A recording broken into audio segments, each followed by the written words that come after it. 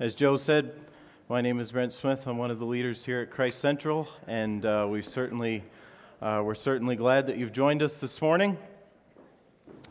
If this is your first time here, I'll just get you up to speed. Normally, when I talk without a mic, my voice is not this vibrating, so hopefully that's fixed. Maybe that's me. Is that me? I don't know. It sounds like I should do a monster truck ad. No, you don't want me to do that. So since January, we've been working our way through Romans. Romans is a book of the Bible in the New Testament. It's actually a letter by a guy named Paul to a church in Rome. And it's divided up into 16 chapters. And as of last week, we worked our way through 8 of them. So we're halfway through. And this morning, we're going to look at Romans 9. And for the first 8 chapters, Paul has been marvelously outlining and explaining what he has called the gospel of God. And he's held it up, and we've looked at it from different angles, and we've got a clear picture of what the gospel is. And Tim Keller defines it as the news that we are more sinful and flawed in ourselves than we ever dared believe, yet at the very same time, we are more loved and accepted in Jesus Christ than we ever dared hope. We are more sinful and flawed in ourselves than we ever dared believe, yet at the very same time, we are more loved and accepted in Jesus Christ than we ever dared hope. And so that's the gospel that Paul has been showing us. And through the first 8 chapters until last week, when he ended chapter 8 with the big sweeping conclusion where he pulls everything together and shows us that nothing will separate us from the love of God. So if last week we were soaring on the heights of Romans 8, now we're going deep with Romans 9. You want to put that next slide up, guys? How can free will coexist with divine preordination? Too deep. I like it. There's Foxtrot. If Batman died, would the Joker be happy? So Romans 9 is a question provoker. It requires some chewing, as it were, because in Romans 9 we run into the theme of God's election, God's divine choosing, and that brings up questions like Marcus has here for Jason and Foxtrot. So, needless to say, we probably won't answer the how of Marcus's question, and the many other questions that Romans 9 provokes, we probably won't answer either. But for my hope this morning for us is that we see God more clearly, His ways and what He has done. We see ourselves more clearly and what our response to Him should be. And the second question, the Joker would have no joy over the death of Batman. His whole life would be ruined. So that question at least is easy to answer. But looking at Romans as a whole, and if you've read through it before, you know that this section that we're now in spans for 3 chapters, Romans 9, 10, and 11, and they're seen as a section where Paul mentions Israel an awful lot. There's some pretty tricky verses, and generally when you're reading through Romans, you just hang on because you know that 12:1 is coming and you have that memorized. Right? And so N.T. Wright, if you put the next slide up, he said that Romans 9 to 11 is full of problems as a hedgehog is full of prickles. Many have given it up as a bad job, leaving Romans as a book with 8 chapters of gospel at the beginning, 4 of application at the end, and 3 of puzzle in the middle. So that's where we land this morning. So for the next couple of weeks, we're not going to ignore the puzzle in the middle. We're going to see it not as an unfortunate aside by Paul, but rather as essential to his letter and as important for us today. So we're going to jump into this puzzle this morning by looking at Romans 9, and I'll read through it, the whole chapter, and then we'll come back and dig around a bit. Okay, so Romans 9, if you have your Bibles, and it'll be on the screen as well. Paul says, I am speaking the truth in Christ, I am not lying. My conscience bears me witness in the Holy Spirit that I have great sorrow and unceasing anguish in my heart. For I could wish that I myself were accursed and cut off from Christ for the sake of my brothers, my kinsmen according to the flesh. They are Israelites, and to them belong the adoption, the glory, the covenants, the giving of the law, the worship, and the promises. To them belong the patriarchs, and from their race, according to the flesh, is the Christ, who is God over all, blessed forever. Amen. But it is not as though the word of God has failed, for not all who are descended from Israel belong to Israel, and not all are children of Abraham because they are his offspring. But through Isaac shall your offspring be named. This means that it is not the children of the flesh who are the children of God, but the children of the promise are counted as offspring. For this is what the promise said, about this time next year I will return, and Sarah shall have a son.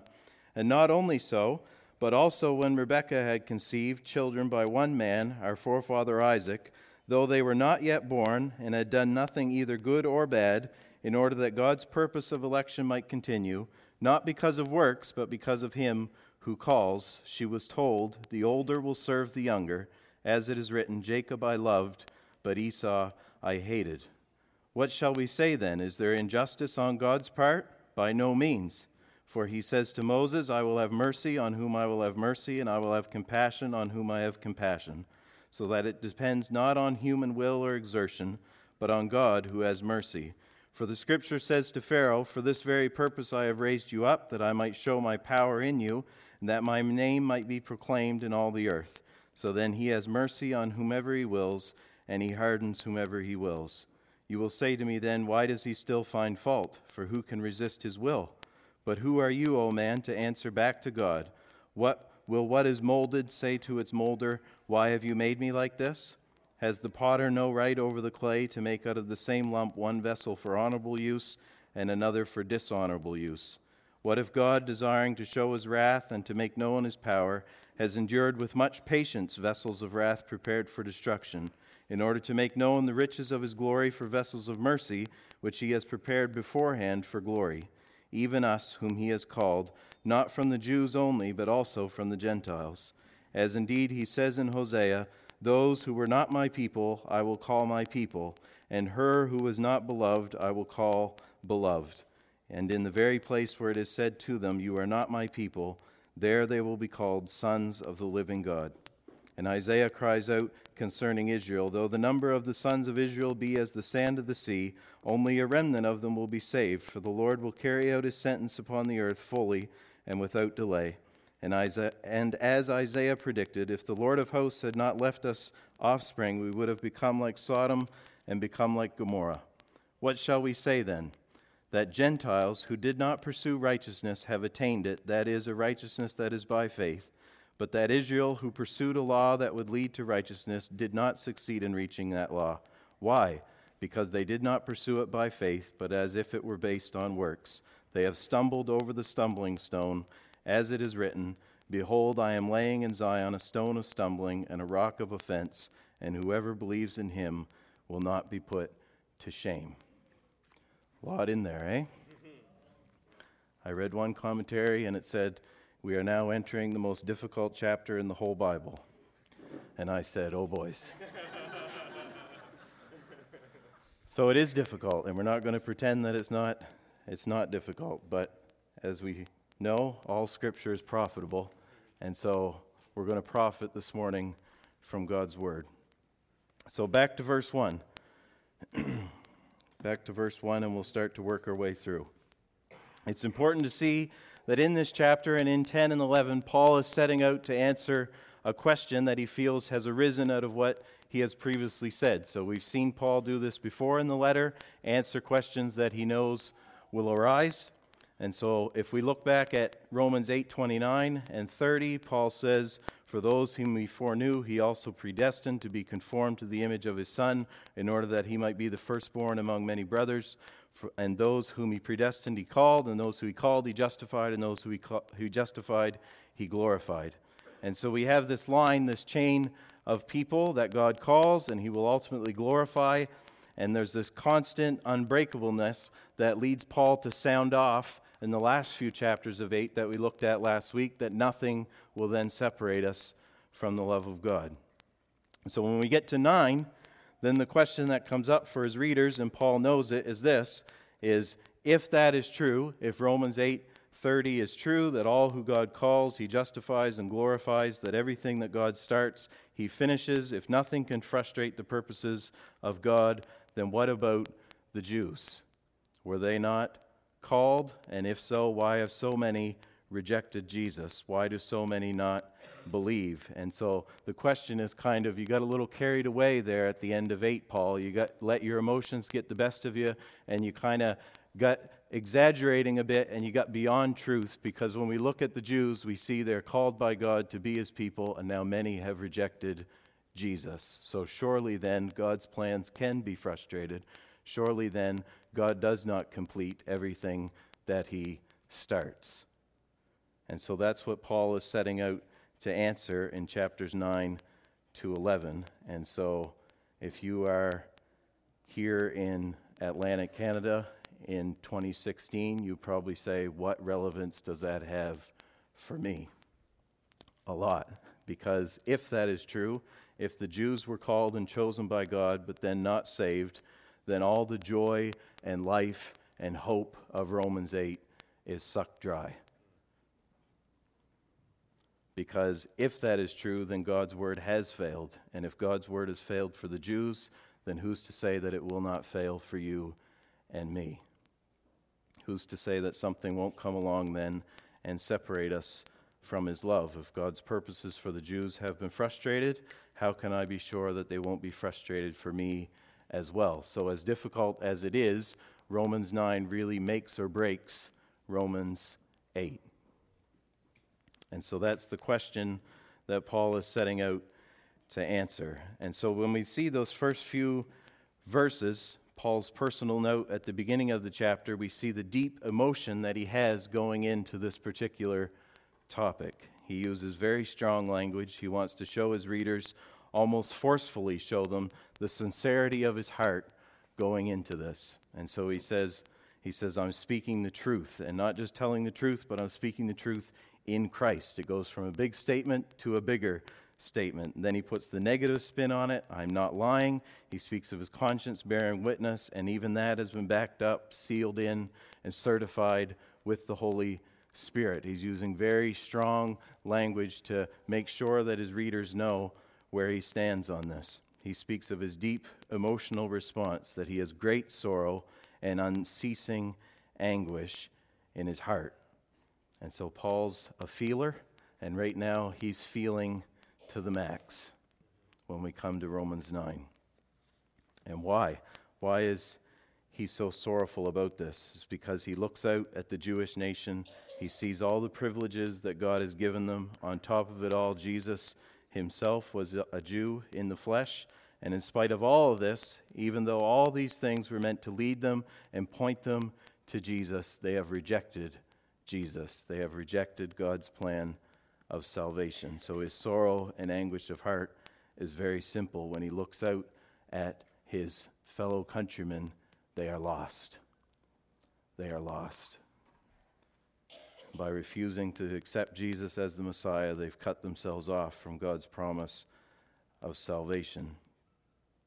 And in seeing their state, Paul's great love for them overflows.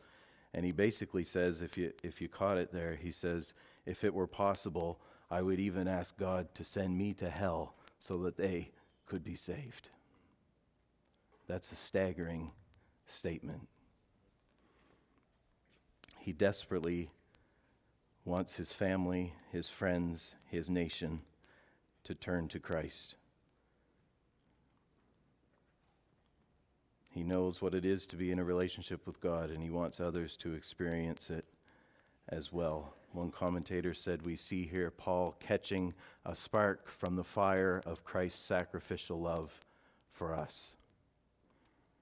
It shows us that as logical and as intellectual as Paul was, he is not some stuffy, cold theologian standing back observing.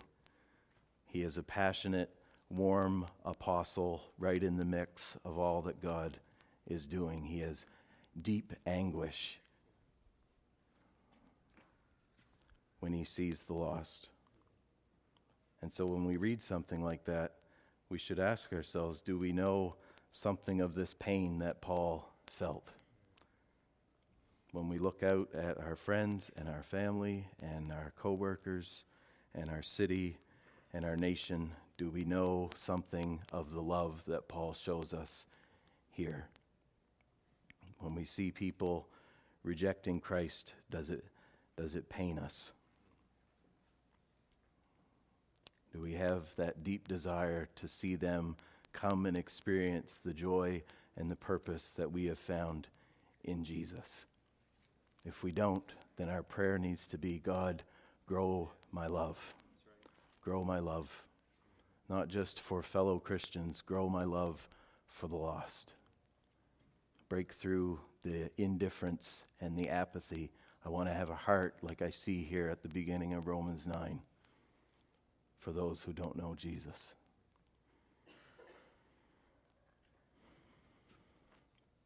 In verse 6, Paul begins to answer the question that is raised,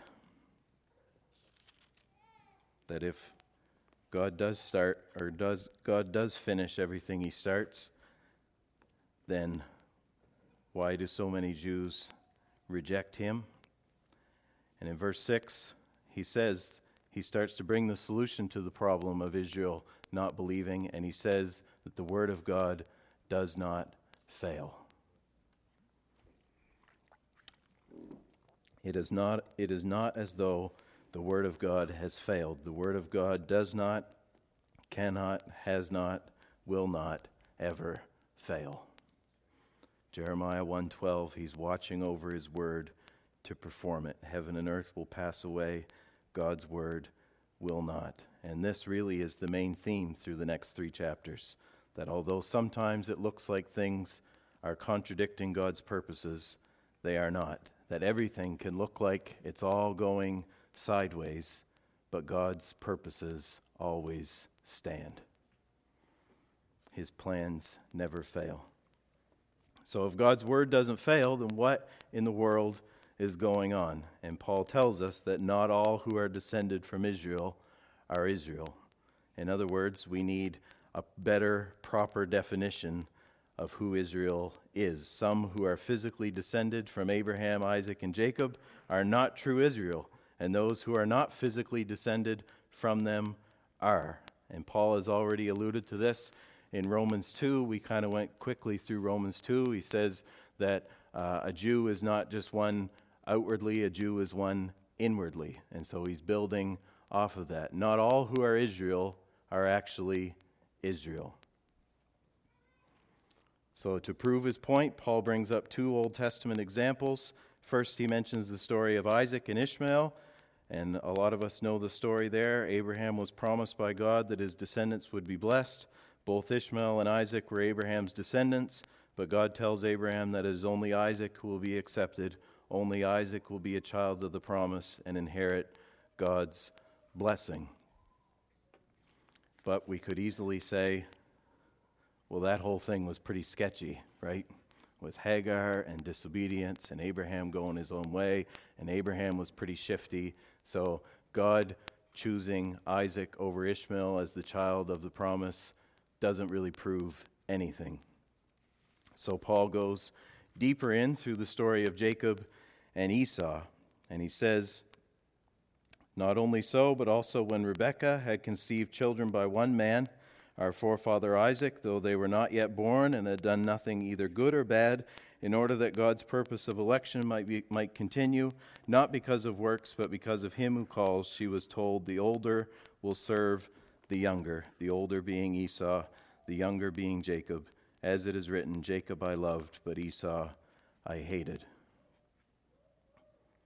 So Paul turns our attention to the sons of Isaac and Rebekah, Jacob and Esau. They had the same parents. They were twins even, but God chooses Jacob, the younger son, over his brother Esau. So it's here where we come face to face with some of those prickles on the hedgehog, because now Paul is dealing with the ever difficult question of why some people are descendants of Abraham and love God and others are not. And in doing so, he's dealing with the other big, wider question of why some people love God and others do not. And that's a difficult question. So let's just look at what he says. He says, first, that God's choice was made before the twins were even born, before either ever took a breath. God chose Jacob. Second, he says that it was before either of them had done anything, any good thing or any evil thing. And then he reinforces it by saying, not because of works, but because of him who calls. So Jacob was not superior to Esau in any way. He didn't do more good deeds. He didn't have a greater trust in God. He wasn't more of a physical descendant than his brother. The only reason Jacob received the promise is because of God's purpose of election. He chose him. Then he finishes the statement by paraphrasing a verse from Malachi, Jacob I loved, but Esau I hated. Now it's important to note that similar to Luke 14:26, when Jesus says that to be his disciples we must hate our family, we know from the scope of Scripture that Jesus is not actually telling us to hate our family in the literal, absolute sense of the word. We're called to love our family, even though that can be the hardest sometimes of people to love. But what is indicated is a relative term. It means to prefer Jesus over others. And the same here in Romans 9, Jacob was preferred over Esau. So the reason that all of Israel is not Israel, Paul is telling us, is because God has chosen some to be the true Israel, children of the promise. And that means that if you're a Christian this morning, you're a Christian not because of anything that you've done, but because God called you. Revelation 13 says that Jesus has a book, the Lamb's Book of Life, and he wrote in it before the foundation of the world. That if you're a Christian this morning, that your name was written in that book before the foundation of the world. That before God spoke anything into existence, he had a book. When he opened it, your name was there.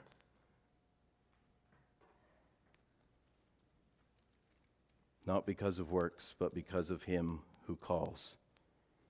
So this reason that Paul gives has given people difficulties for centuries, and I'm not going to stand up here and say that it doesn't leave me with questions and difficulties either. God's call of election and God desiring that none should perish but that all should come to repentance is one of those difficulties that we read in the Bible. We see here in Romans 9, it says, not all of Israel are Israel, that before they were born God chose. And we also read, God desires that none should perish, but that all should come to repentance. There are difficulties that we need to wrestle with.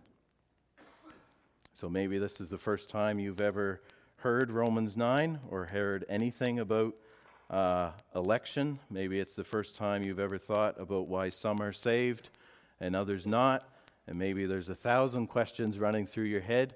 Thankfully, in verse 14, Paul moves to answer 2 of those questions. Before we look at them, I just wanted to say that I know that some of you might object to election as the way that I have explained it, and maybe you read Romans 9 in a different way.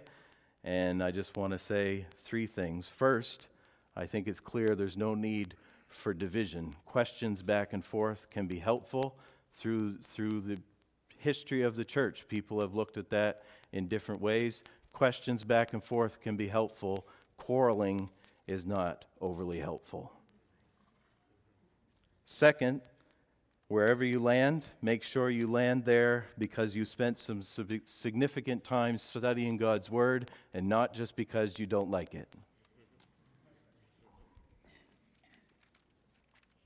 So there's a difference between saying, I've studied God's Word, I've looked at it for a while, and I feel that this view of God that you've talked about is incompatible with the rest that I've read, is very different from saying, I don't like that. That doesn't line up with the view of God that I've formed in my head that's not founded in God's Word. And third, however you interpret Romans 6 to 13, it should still cause the questions of Romans 9:14 and 9:19 that we'll look at in a minute to rise up. So I've heard different views about it's just this and it's just that. but the questions still need to arise that we're going to look at in a minute, because if they don't arise from how you've interpreted 6 to 13, then why in the world does Paul address those questions in 14 and 19? Does that make sense? All right. So I just wanted to say those few things before we move on. It's difficult. You're doing well. We'll keep going. Paul's going to answer a couple of your questions. So Paul's first question that he addresses in 14 is so helpful, and I love it when Paul does this, is because he addresses the very thing that we're thinking. So upon hearing about God's election, we say, to choose some and not all, isn't God being unfair, right? Paul's reply is, by no means, exclamation point. Not even close. And Paul reminds us of God's interaction with Moses on Mount Sinai, where Moses begs God to be with his people. If your presence doesn't go with us, it's not worth going. And then he asks God, show me your glory. And God says, all right, I'll show you my glory.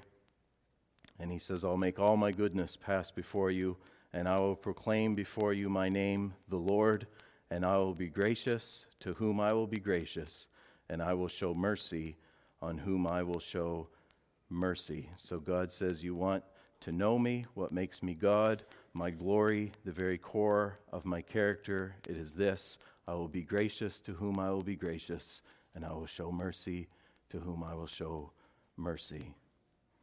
And Tim Keller says, at first, these sound almost like the words of an arbitrary bully until we reflect.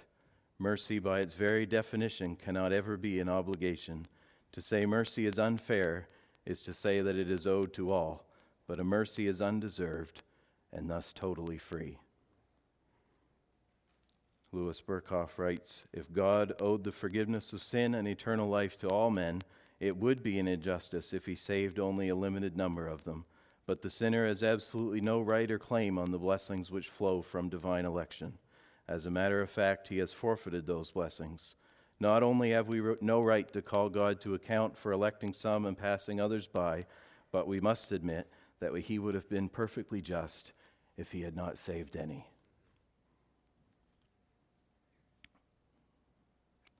So when we cry, not fair, to God's salvation, it shows that there's still roots of pride in our hearts.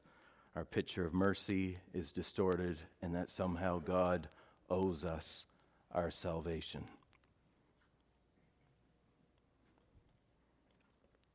He will have mercy on whom he has mercy. The second question Paul addresses is in verse 19. If that is the case, then how can God find fault in people, for who can resist his will? A question that's often phrased today as, then we're all just robots. Paul didn't have robots in his day, so he didn't phrase the question that way. Why does he still find fault, for who can resist his will? And the answer that Paul gives us is a question back at us. Who are we? Who are we to answer back to God? Who are we to stand over God and pass judgment on what he does based on our expectation of what we would do? We are the clay, he is the potter, not us. And so I think a lot of the difficulties and a lot of the emotional responses that we have to Romans 9, and we kind of cringe, and something rises up in us when we read Romans 9. I think a lot of it, just looking at my own heart this week, is that we come face to face with our createdness. We come face to face with our createdness, and we don't like it. We spend most of our life pretending and acting like we're gods in control of our universes, and then Romans 9 comes and says, God is God, and you are not. And if you want to judge God and his actions, go ahead. But you should probably wait until your knowledge matches up with his. You should probably wait till your wisdom rivals his wisdom. You should probably wait till your love is as pure and as steadfast as his love. You should probably wait till your holiness rivals his sinless perfection. We are the clay, and he is the potter. This answer alone is sufficient, but added to it in verses 22 and 23, Paul presents two people, vessels of wrath and vessels of mercy. And the interesting thing about the statement is that the vessels of mercy are prepared for glory very clearly by God, while the vessels of wrath are prepared for destruction. But noticeably, Paul makes no mention of who's preparing them. And so the implication being they are preparing themselves. And then in the final verses, Paul hangs the Jews' unbelief on themselves. They are responsible. They stumbled over Jesus. So Paul's answer to the question, how can God find fault for who can resist his will, is to show us that God is God, our Creator, sovereign over all that he has made, and we are able and expected to make real, meaningful choices and be held accountable for those choices. Our salvation is God's. Our unbelief is ours. Writing on these verses, John Stott says, if anybody is lost, the blame is theirs. But if anybody is saved, the credit is God's. This antinomy, this apparent contradiction, contains a mystery which our present knowledge cannot solve, but it is consistent with Scripture, history, and experience. So it's difficult, but the Bible presents both of those things. God is sovereign. We're responsible for our decisions. So it's a bit like this. And much like illustrations about the Trinity are just dumb, mostly. You can throw this aside as a dumb illustration. But it might be helpful. So suppose the elders are all on the corner of, Queen and Westmoreland, okay? They're right there, right outside the police station. Rick's on break, so he doesn't see what's going on. So I come up on the conversation, and I quickly realize they are planning to run across the road and rob the TD Bank. All right? So I don't have much time. They're just finalizing their plans. They've been talking about it for weeks. They take off across the road. As they run, I jump and I grab Ollie and I tackle him and I restrain him because I can, because it's a story. The others go. They go in the bank. It's chaos. Rick does show up. He arrests all of them. They are tried, they are convicted, they are sentenced, and they are put in jail. Okay? Ollie, not being involved in the situation, is a free man. Can Ollie then say, it was my goodness of why I'm a free man? I am so much of a better man than the other elders, and that's why I enjoy this freedom that I have. On the other side, can the other elders claim the fault was anyone's but their own of why they are sitting in jail?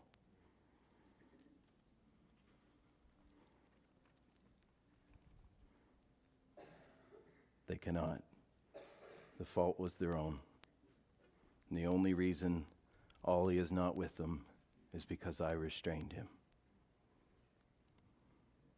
So part of the great mystery that Foxtrot presented to us at the first is that we don't really know how these things exist together, but they do exist. And the Bible teaches that far from being some robots programmed by God without any real choice, we are free to make meaningful, real decisions and be absolutely responsible for those decisions.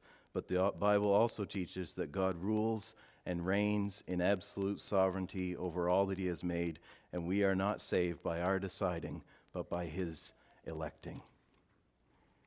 Randy Alcorn, in his book, Hand in Hand, The Beauty of God's Sovereignty and Meaningful Human Choice, says this: the God of the Scriptures is so big, wise, and powerful that he can grant truly meaningful and real choices to angels and humans alike in a way that allows them to act freely within their finite limits without inhibiting his sovereign plan in any way, and indeed using their meaningful choices, even their disobedience, in a significant way to fulfill his sovereign plan. So we've seen Paul's heart and his love for the lost. We've seen God's purpose in his calling of election. Paul has helped to answer some of the major questions that this doctrine has raised. We probably have a few more, but as with our own children, sometimes the reasons and the purposes for those things stay with the parents and aren't for the children. Do you know what I mean? Sometimes why we do things and the purposes behind them and our decisions that we make stay with Karen and I, and we have no obligation to explain those fine details to our children.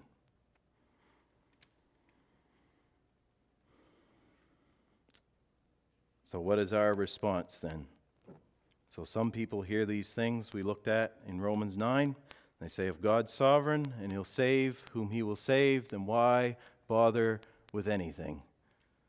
I'm going to just stay home and do nothing because God's going to save who he's going to save.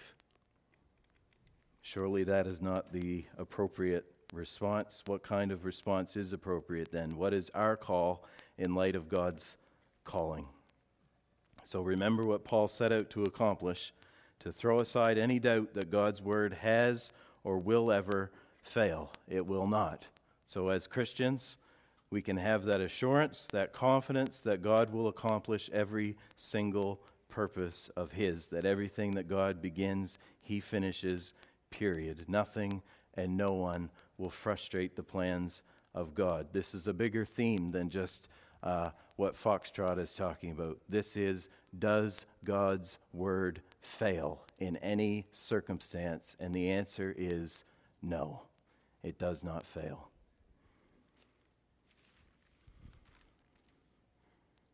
God's word does not fail. This then invades every area of our Christian life. Instead of grumbling and judging and grinding against our Creator, we bend the knee and submit as creation. His ways are greater than our ways. It removes every ounce of pride in my salvation. In no way, shape, or form did God see any superior goodness or love in me that caused him to move towards me to save me. He moved towards me to save me because he loves me. And that humility then overflows in greater worship. My salvation is not my doing, but solely the work of God, and I rejoice that my name is written in the Lamb's book of life.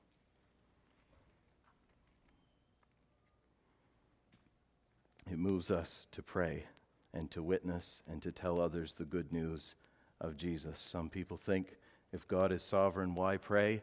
Why pray if he's not?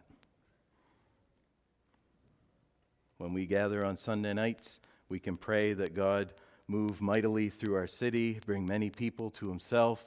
We pray for people in other countries that God would save leaders and turn governments towards him in countries that are hostile to him. We pray for our city, that God would move mightily. We see many people come to know him. We look at our family members and our friends who seem far away from him and in hopeless situations, and we pray for their salvation because we know that it isn't dependent on someone logically arguing the gospel or their emotions being tugged with a passionate plea, but on God who can at any time with anyone break in and save. That's right. That's why we pray. John Newton, who wrote Amazing Grace, said that he never despaired of salvation for any man since God saved him. Don't despair. Our God saves. So when I read Romans 9, does it spark questions and difficulties? It sure does. But when I read it, my prayer is that as a church, we would see Paul's heart for the lost. That would mark our church, to have that anguish, to see people come to know Jesus. And to have a high view of the sovereignty of God in salvation, that it removes any despair or hopelessness, that no one is so far gone they are beyond the reach of God's arm, and he can at any time break in and save. And those two things coupled together would propel us forward to pray and to plead and to run alphas and to do conferences and to share our stories on the bus and to share the gospel in whatever way we can, and to pray and to have that deep anguish in our heart for the lost, so that we could see the kingdom of God come, so that those people would put their faith in Jesus. They wouldn't stumble over the stumbling stone. They put their hope in him. That's my prayer when I read Romans 9. Give us that deep anguish. If our hearts are cold and we don't have that love that we see in Paul, we need to pray, God, grow our love for the lost. If we're hopeless when we see situations, we need to pray, God, raise my view of your power and salvation, that you can break in at any time and save, that it is not by will or exertion, but it is on you who saves. That's my prayer for us as a church. We can wrestle with the questions. We can wrestle with the difficulties. How does that line up with this? And if that means that, then what does that mean over here? We can wrestle with all those things. That's good. But let's have that drive to see God's kingdom come and to see many, many people know him and love him. Yes. Amen? Amen. Good. Amen. I'll just turn it over to Joe. I'll pray, turn it over to Joe. Father, we just submit this morning that you are creator, and we pray that any pride in us would be replaced by humility as we see that you are the potter and we are the clay. And so we want to come before you. We know that you're not a God that just is at our beck and call, and you just come when we ring the bell, and we try to domesticate you and bring you down. But we see in Romans 9 that you are a great and glorious God. You are Lord Almighty. You are creator of the universe, and we are your creation. So we come humbly before you, and we pray this morning that as we look at Romans 9, if we're confused this morning, we pray that you would help us bring clarity to your word. We know that your word is profitable. We know that your word is consistent. And so we pray, Father, that you would help clear up some of our questions that we might have. We pray, Father, that we would not have a low view of your word. We would not have a low view of you, but we would come seeing you as high and lifted up, and that your word does not fail. And we pray, as we look at our own hearts and we see Paul's heart for the lost, we do pray, God, grow our love. We pray, Father, for that burning in our heart to see our friends, our family members, our co-workers, our children, our sons and daughters, our parents, all these people you've put in our lives. We pray, Father, that you put that burden on our heart, because we know that Paul's going to tell us in Romans 10 that anyone who calls on the name of the Lord will be saved. And we pray we'd have a high view of you, that you can break in, that you are mighty to save, and that would remove any despair or hopelessness in any situation that we see. And you move us forward, Father, to see your kingdom come in our lives, in our families, in our cities, in this nation, for your glory. Amen. Excellent.